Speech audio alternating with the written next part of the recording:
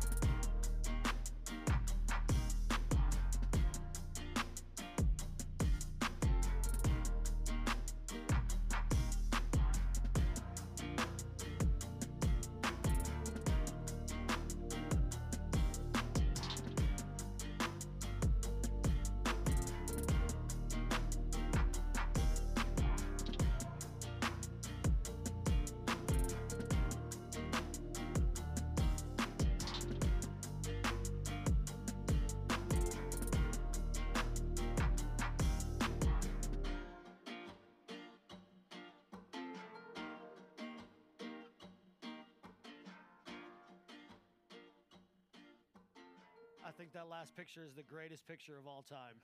I love that picture so much. I said that as soon as I saw it, I said it to Jesse. I was like, Keegan is 100% my dude. Like, I love him so much. What a guy. Oh, man. Hey, Wildlife Week was amazing. The video was at the very beginning of our first day. And the last day at that camp, we had 107 kids in K through 5th grade alone. And just incredible. We were able to have 10 salvations. We were able to baptize 4 people on that Sunday.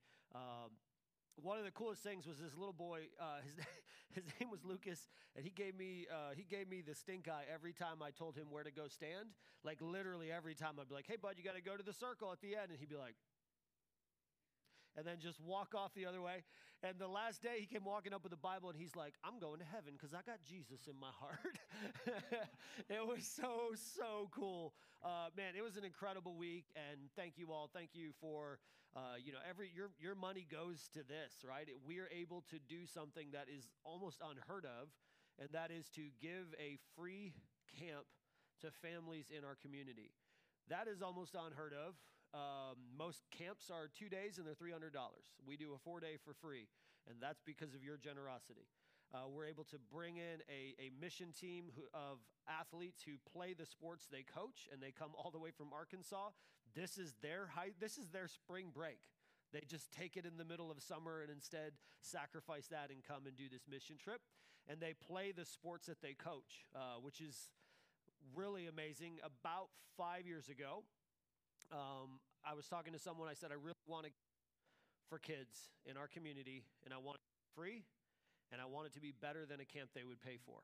And I think that happened this week. So many parents came up and were like, this is better than the camps that we pay for. Like, so many parents would keep coming and saying that to me. We had a block party at the end, and parents were just so thankful. And that gratitude is to you for all that you give, all that you do, the opportunity to be able to have that. And so just a great week to be able to baptize people, pass out candy. I was banned from passing out candy this year in the parade. So this is the reason that we were able to give all the candy out this year instead of done by the halfway point. Because anytime I give out candy, it's like I feel like Santa Claus on Christmas. Like he has to be the happiest guy in the world because I'm just chucking candy like, here's a bag for you. It makes me so happy. And then the last half, everyone's sad because we don't give out candy. So, man, we had a great week. Thanks so much for all who put so much effort into it. Psalm chapter 8. We are in this series, Living a Full Life, and we are talking about living a wonderful life today. And this is so important. I know that we normally just jump into reading the scripture, but I wanted you to read this part that God inspired the psalmist to put in here. To the choir master, according to the Gittith, which is awesome, a psalm of David. That is so important that is in this passage. And then he begins, O Lord, our Lord, how majestic is your name in all the earth. You've set your glory above the heavens. Out of the mouth of babies and infants, you have established strength because of your foes, to still the enemy and the avenger. When I look at your heavens and the work of your fingers, the moon and the stars which you have set in place, what is man that you are mindful of him, and the son of man that you care for him? Yet you have made him only a little lower than the heavenly beings, and you have crowned him with glory and honor. You have given him dominion over the works of your hands. You have put all things under his feet, all sheep and oxen, and the beasts of the field, the birds of the heaven, and the fish of the sea, whatever passes along the paths of the sea. O Lord, our Lord, how majestic is your name in all of the earth. This is such a beautiful psalm. It's so powerful. Like when you read it, you almost can't not be excited. Like it's just a powerful, beautiful, it's a work of art, honestly. It's a beautiful work. And it's framed so importantly. He talks about, hey, this is to the choir master. What he's saying is, we're about to get down with this song. We're going to worship with this song. This is not going to be one that you just read. This is going to be one that you jam to, is what he's telling this guy. And then he's like, oh, Lord, our Lord, how majestic is your name. And he just begins to praise God. And then verse 2, like it's weird. It almost seems like it wouldn't fit. Because he's like, oh, out of the mouth of babies and infants, you have decided to show your strength. And that's like, what? What are you talking about? Now, this theme of babies and infants being used for God's glory and to show his strength is not unique to Psalm chapter 8, verse 2. It is actually a theme that goes throughout the entire Bible. Think about the guy who wrote this. The Bible says he was young and he looked like a very young person who was like too shockingly good to be a warrior, and yet he killed a giant. Jesus himself fulfilled this prophecy. Like this is a prophecy about Jesus, and he fulfilled it when he was born. How did he do this? Well, wise men came from afar to see him. Shepherds marveled at the majesty of God. When he got to the temple, what happened? Prophets and prophetesses began to proclaim and talk about the strength of God at the arrival of Jesus. Not only this, but John the Baptist, in his mother's womb, leaped for joy when his mom began to talk about God. This theme is all throughout the Bible. And in fact, the Bible in Revelation says that in the end times, young people will have dreams. They will have visions. They will prophesy. They will say things that are beyond explanation. This is a theme central to the Bible. Jesus talked about it in Matthew 18 at verse 1. He said, at this time, the disciples came to Jesus saying, who is the greatest in the kingdom of heaven? Calling to him a child, he put him in the midst of them and said, truly, I say to you, unless you turn and become like children, you will never enter the kingdom of heaven. Whoever humbles himself like this child is the greatest in the kingdom of heaven. And whoever receives one such child in my name receives me. Then in Matthew 19:13, then children were brought to him, and he might lay his hands on them and pray. The disciples rebuked the people, but Jesus said, let the little children come to me and do not hinder them, for to such belongs the kingdom of heaven. And he laid his hands on them, and they went away. This is a theme throughout the Bible that God can use babies and infants to show just how powerful, how wonderful, how majestic he is. But it's also a bigger theme than this. See, David killed a giant when he was a child, and David was humble when he was a child. And David fought and won great many battles as a humble, obedient to God person. It was only when David began to be the king that everyone followed and everyone looked at and everyone began to say, oh, there goes David, that he began to lose battles and have problems. Jesus represents all of these things, and the idea of this is that God can use anyone, including children and babies, to demonstrate his power. But the idea of Psalm 8 is not just that God uses children, it is far bigger, saying that God can use us when we humble ourselves in front of him. The idea of Psalm 8 is that when we become humble and obedient like little children to God, he can use us to do great and powerful and wonderful things through him. And it shows his strength when we humble ourselves. Why does God say out of the mouths of babies and infants? Well, because babies and infants are entirely dependent upon their parents. Entirely. We were at Lori's family's on Friday night, and I'm typically afraid to hold people's babies because I think I'm going to drop them. I'm always like, man, how mad are you going to be if I drop this child? Like, so I used to say no. Like, we'd go to see people who had babies. I'm like, that's a cute baby. I'm not touching that thing. Now I'm getting a little bit more comfortable, and so I held Cam and Caitlin's baby for a while. And it was fine, it was great, until it got tired or hungry, one of the two, and then everything went south in 2 seconds. It was like, this dude can't help me, I need my parents. Why? When we're like children, when we're humble and obedient, when we are entirely dependent upon God, like babies and infants are entirely dependent upon their father, God then shows his majesty and strength through us to the world around us. When we realize it's not about us, it's about him, and we say, God, I need you just to survive today. Think about what Jesus said. He said, when he was teaching the disciples how to pray, he said, give us today our daily bread. Now, we have I used to get the little devotional from my grandma, and it was called Our Daily Bread, and you open it up, and it had a verse and then a story every day, and I used to think that's what that meant. I was like, man, Jesus knew about this little book that somebody was writing years ago. The idea is, Jesus was saying, God, give us what we need just to survive. We can't survive a day without you, is what he's saying. And when we become like this, God can use anyone at any time for anything that shows his strength. That includes you and me. Now, there's two big lies when it comes to talking about being used by God. The first is that God can't use us. This is a big lie. We get told it all the time. God can't use me. Why? I'm not good enough. I have too much in my past. I have this thing that happened. I had this. You don't understand. God can't use me. Often we say, I'm not good enough. I did too many bad things in my past. I don't want to. Someday he will. Or maybe he used to, but right now he can't. And Satan loves to tell you this lie. This is one of his favorite lies. And every pastor in America has said this, so I'm going to join the list. When Satan tells you about your past, you remind him of his future.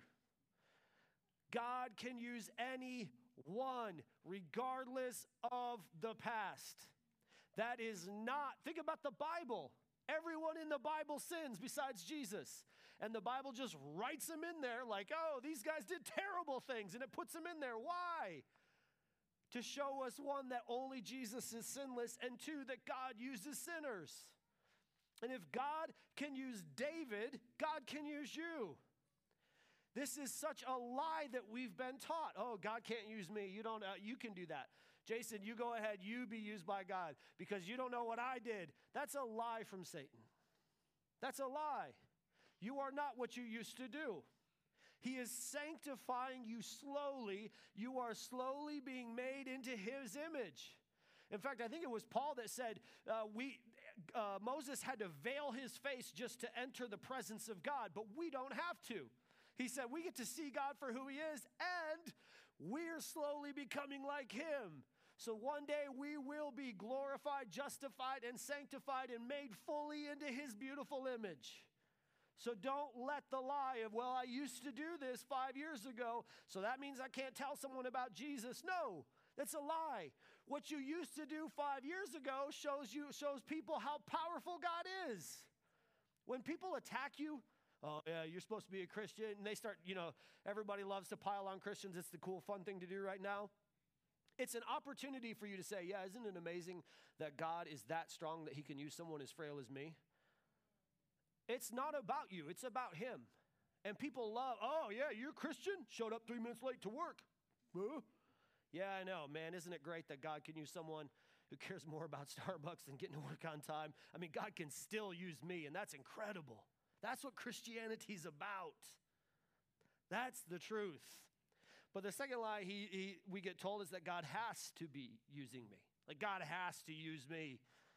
Growing up, there used to be this story that was told about how, if you don't go to the mission field and God calls you to the mission field, you don't go, God's going to kill you. Like, there was these stories that would go around like this, stuff like this. And as a kid, I'd be like, man, if I don't do exactly the one thing, like if I do this and God actually wanted me to do this, man, I'm in so much trouble. And what I've learned is that's not true either. God can use me, but he doesn't have to use me. When he does use me, it's a blessing to me. But God is not up in heaven wringing his hands hoping that I will just somehow manage to figure out what he actually wants me to do, because if not, his plans are shot. He's the creator of the universe. It's got a bigger plan than that. That's also not the truth. We often think it has to be me. Or if not me, then I'm going to be punished for this. No, when God does use us, it is a blessing for us. It's a reward for us. That's how God views it. The truth is, and the right approach to God using us is God can use anyone, including me. And when God does use me, it is a blessing to me. When God looks down and sees us and we're like, man, I don't know, God. I don't know how you could ever use me. And then God says, I want you to tell this person that you know about Jesus. And they're going to come to Christ. And you're going to baptize them. And then they're going to start to tell people about Jesus. When that happens, it's done as a blessing for us. That's the truth of how God uses us. So God uses us to show strength to his enemies when we become as babies. Babies are entirely dependent upon their parents. They are humble in obedience to their parents because they know they cannot do anything without them. So how do we then develop this? How do we begin to be that humble, obedient, entirely dependent upon God person as an adult? Well, the answer is actually in the text that we read. Look at verse 3 of Psalm chapter 8. Verse 3.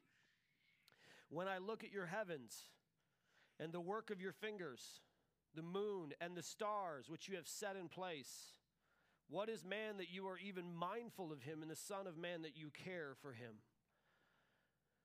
Here's the big idea. When God uses us, we marvel and wonder at him. And one of the best ways of wondering and marveling at God is to get into his creation and look at what he's made. This is why David says this. He's like, when I become like an infant and a baby, and then I see the works of your heavens, and I look at the beauty of all that you've done, I then begin to think, why are you even mindful of me, Father? This is what David's saying. And this wonder at who God is and what God made is often given to us best by going out into creation and looking at what the Creator made. And looking at it and studying it and marveling at it. This is what children do. Children do this automatically. You walk somewhere with them down a trail and they stop and look at every bug. And they completely analyze every bug that they see as they pass by. Our daughter will get down on the ground, eye level, with a caterpillar for 10 minutes. And I'm like, we got to go. And I'm in such a hurry that I miss the majesty of the Creator when he's placed something right in front of me. And when I miss the majesty of the one who's placed something in front of me, I then think I've got to take things on myself. And then I begin to get stressed and I begin to work harder and harder and harder, and I lose sight of the fact that I'm dependent upon God. This is why creation is so important. This is why the concept of creation is important, and this is why the Creator is important, and this is why it's important that we as individuals get into that creation and wonder at Him. Take time to watch birds. They're amazing. Take time, buy a hummingbird feeder and just be lazy for a minute and watch the hummingbird come in. It's incredible. Go places where there are not other people and other things, and leave your phone in the car and wonder at God. And when you do, you will realize how amazing He really is. And guess what? The email will still be there when you get back. It will still be there. You will not have missed anything when you pause to marvel at the majesty of the Creator. Go out into creation. Drive past city lights and look at fireflies. They're incredible. They're incredible. The chemicals in them are specifically given so that they can light up to attract a mate, to tell others who are trying to eat them, you will get poisoned if you eat me. And also, those chemicals mix together so that when they light up, they don't burn themselves to death. God did that. God placed that in them. And when we look at them, it's like, man, this is incredible, but it's so much more complex than that. Take your family into creation. Take your family out into nature and let them marvel. Let them wonder. I was telling Sam, we used to work on my parents' farm, and my dad would have us working, and sometimes he would all of a sudden in the middle of the day, if it was hot, he'd be like, that's it, we're done, let's go to the lake. And we would just be done, like the rest of the day, and we would go to the lake, and it would be incredible, just absolutely incredible as children. And he would just let us, here you go, here's Lake Michigan, go for it. And I'd be out there like 200 yards into Lake Michigan, swimming along, trying to survive sometimes. And he'd be like, have fun, and our concept of the Creator as children was so big. Why? Because we didn't slam screens in front of ourselves and look only at the creation of man. This is the problem with screens. One, every time you open one, you lose the opportunity to disciple your child, and your child now is being discipled by somebody else. But two, they only see man's creation. And we lose sight of how big God is when all we see is what mankind has created. This is why there is a direct correlation to the mental health crisis we have and the growth of suburban or urban populations. Like, there is literally a link to people who were born in a city and people who have lived in a city and spent their entire life in a city, because we don't see creation. We don't see the Creator. We lose sight of Him. Put the screens down. Let your kid get dirty. Well, they might get sick. They are going to anyways. Have you been to preschool? Every day from March till April. Let them get sick by eating a bug. Let them marvel at God and wonder at God, and you join in with them. Man, if you're single, you have so much opportunity to do this. Go for hikes. Go for a hike and just don't worry about letting everybody on Instagram know you did it. Go for a hike and just look at the trees. Look at the birds. Look at the sky. Look at the poison ivy. It's everywhere. Look at everything around you and marvel and wonder at it. When you marvel and wonder at the Creator because of His creation, you begin to realize how dependent you are on Him. David said, when I look at the heavens, when I start counting stars, I think, why did you even bother with me? And then I'm humble. And when I'm humble, God uses me yet again. So that's one half. And I think it's really easy to hear that part and then be like, sweet, skipping church next Sunday and going to a park, right? But that's why I told you the beginning of this psalm is so important. David begins the psalm with, to the choir master. To the choir master. You know what he's saying? We need to worship together. Why? Because worshiping together makes us wonder at God. And wondering at God brings us closer to him. And when we get closer to him through worship, and when we worship together, the idea of worship is singing loudly and together in unison. It actually releases a chemical in your brain that makes you fall in love with the people you're singing with, which is really interesting. This is like why you got to be careful who you take to a Garth Brooks concert, right? Like, oh no, what have I done, right? But you singing together in worship causes us to fall in love with those around us, and it also causes us to fall in love with the one we're singing to. It's been shown that those who gather together and worship are more preventable to diseases. They've actually been shown to have better mental health. It's like a preventer of so many different things when we worship. Worship is more than just listening to Brandon Lake in a car. He's so talented and it's beautiful. But just because there's a station with worship doesn't mean you're worshiping. Worshiping is when you gather together and sing like a choir. When together you worship the God who created you, you begin to wonder at him and marvel at him. And this is why so many of us have so many problems with people, because we don't truly worship. This is why we have, this person, because we've lost sight of worship. Worship has begun to be able to be, it's like negotiable. Like, yeah, maybe we'll go. Maybe we'll go to church. Maybe we'll do this. Maybe we won't. And we lose sight of the majesty of God, and we begin to obsess over what's wrong with everybody else when we fail to worship. This is why it's so important that you say, hey, we're going. This is happening. We're going to worship.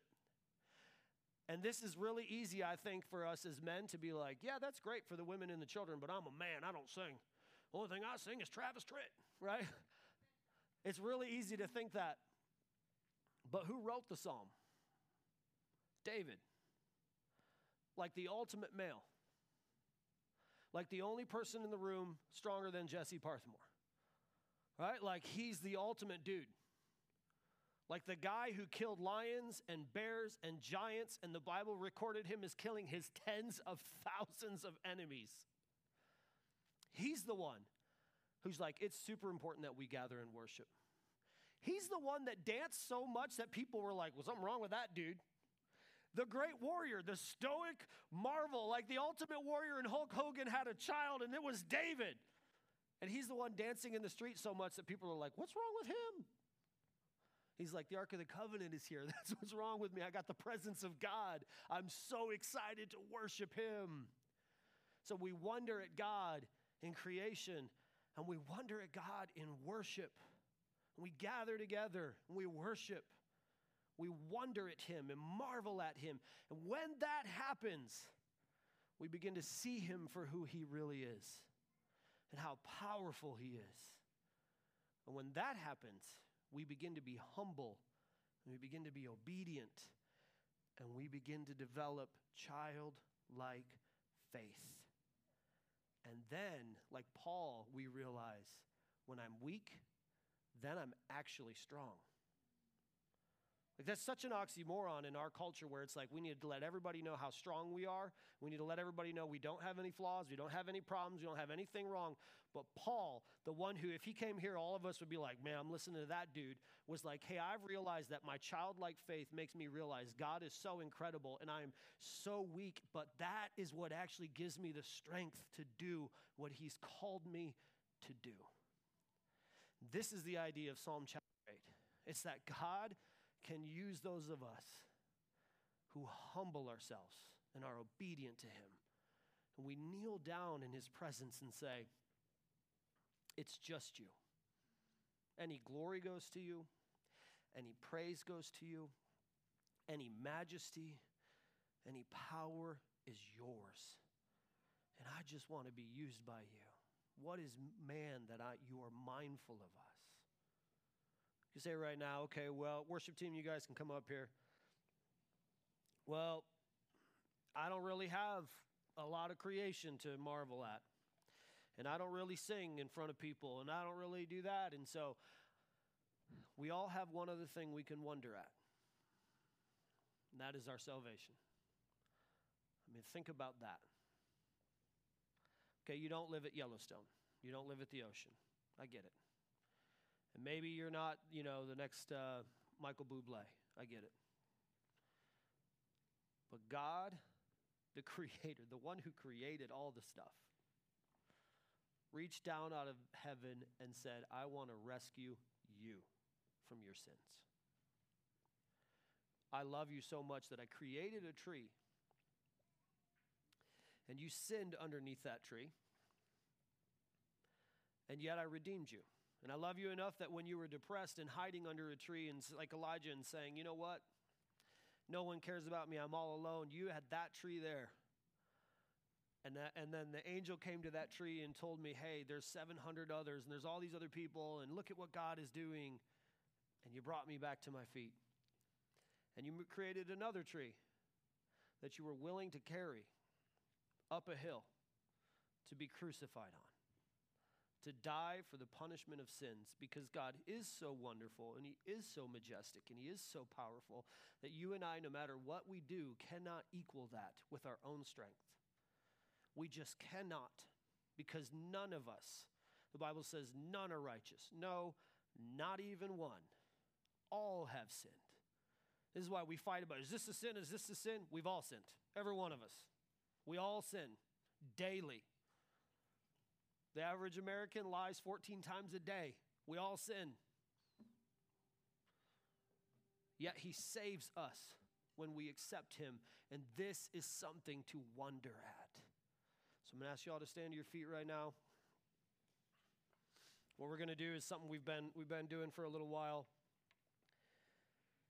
I'm going to ask you to, in just a moment, after I pray, to begin to pray with those around you. Find someone near you and pray with them. Can be family, can be friends, can be mortal enemies. I don't even know. Pray with them.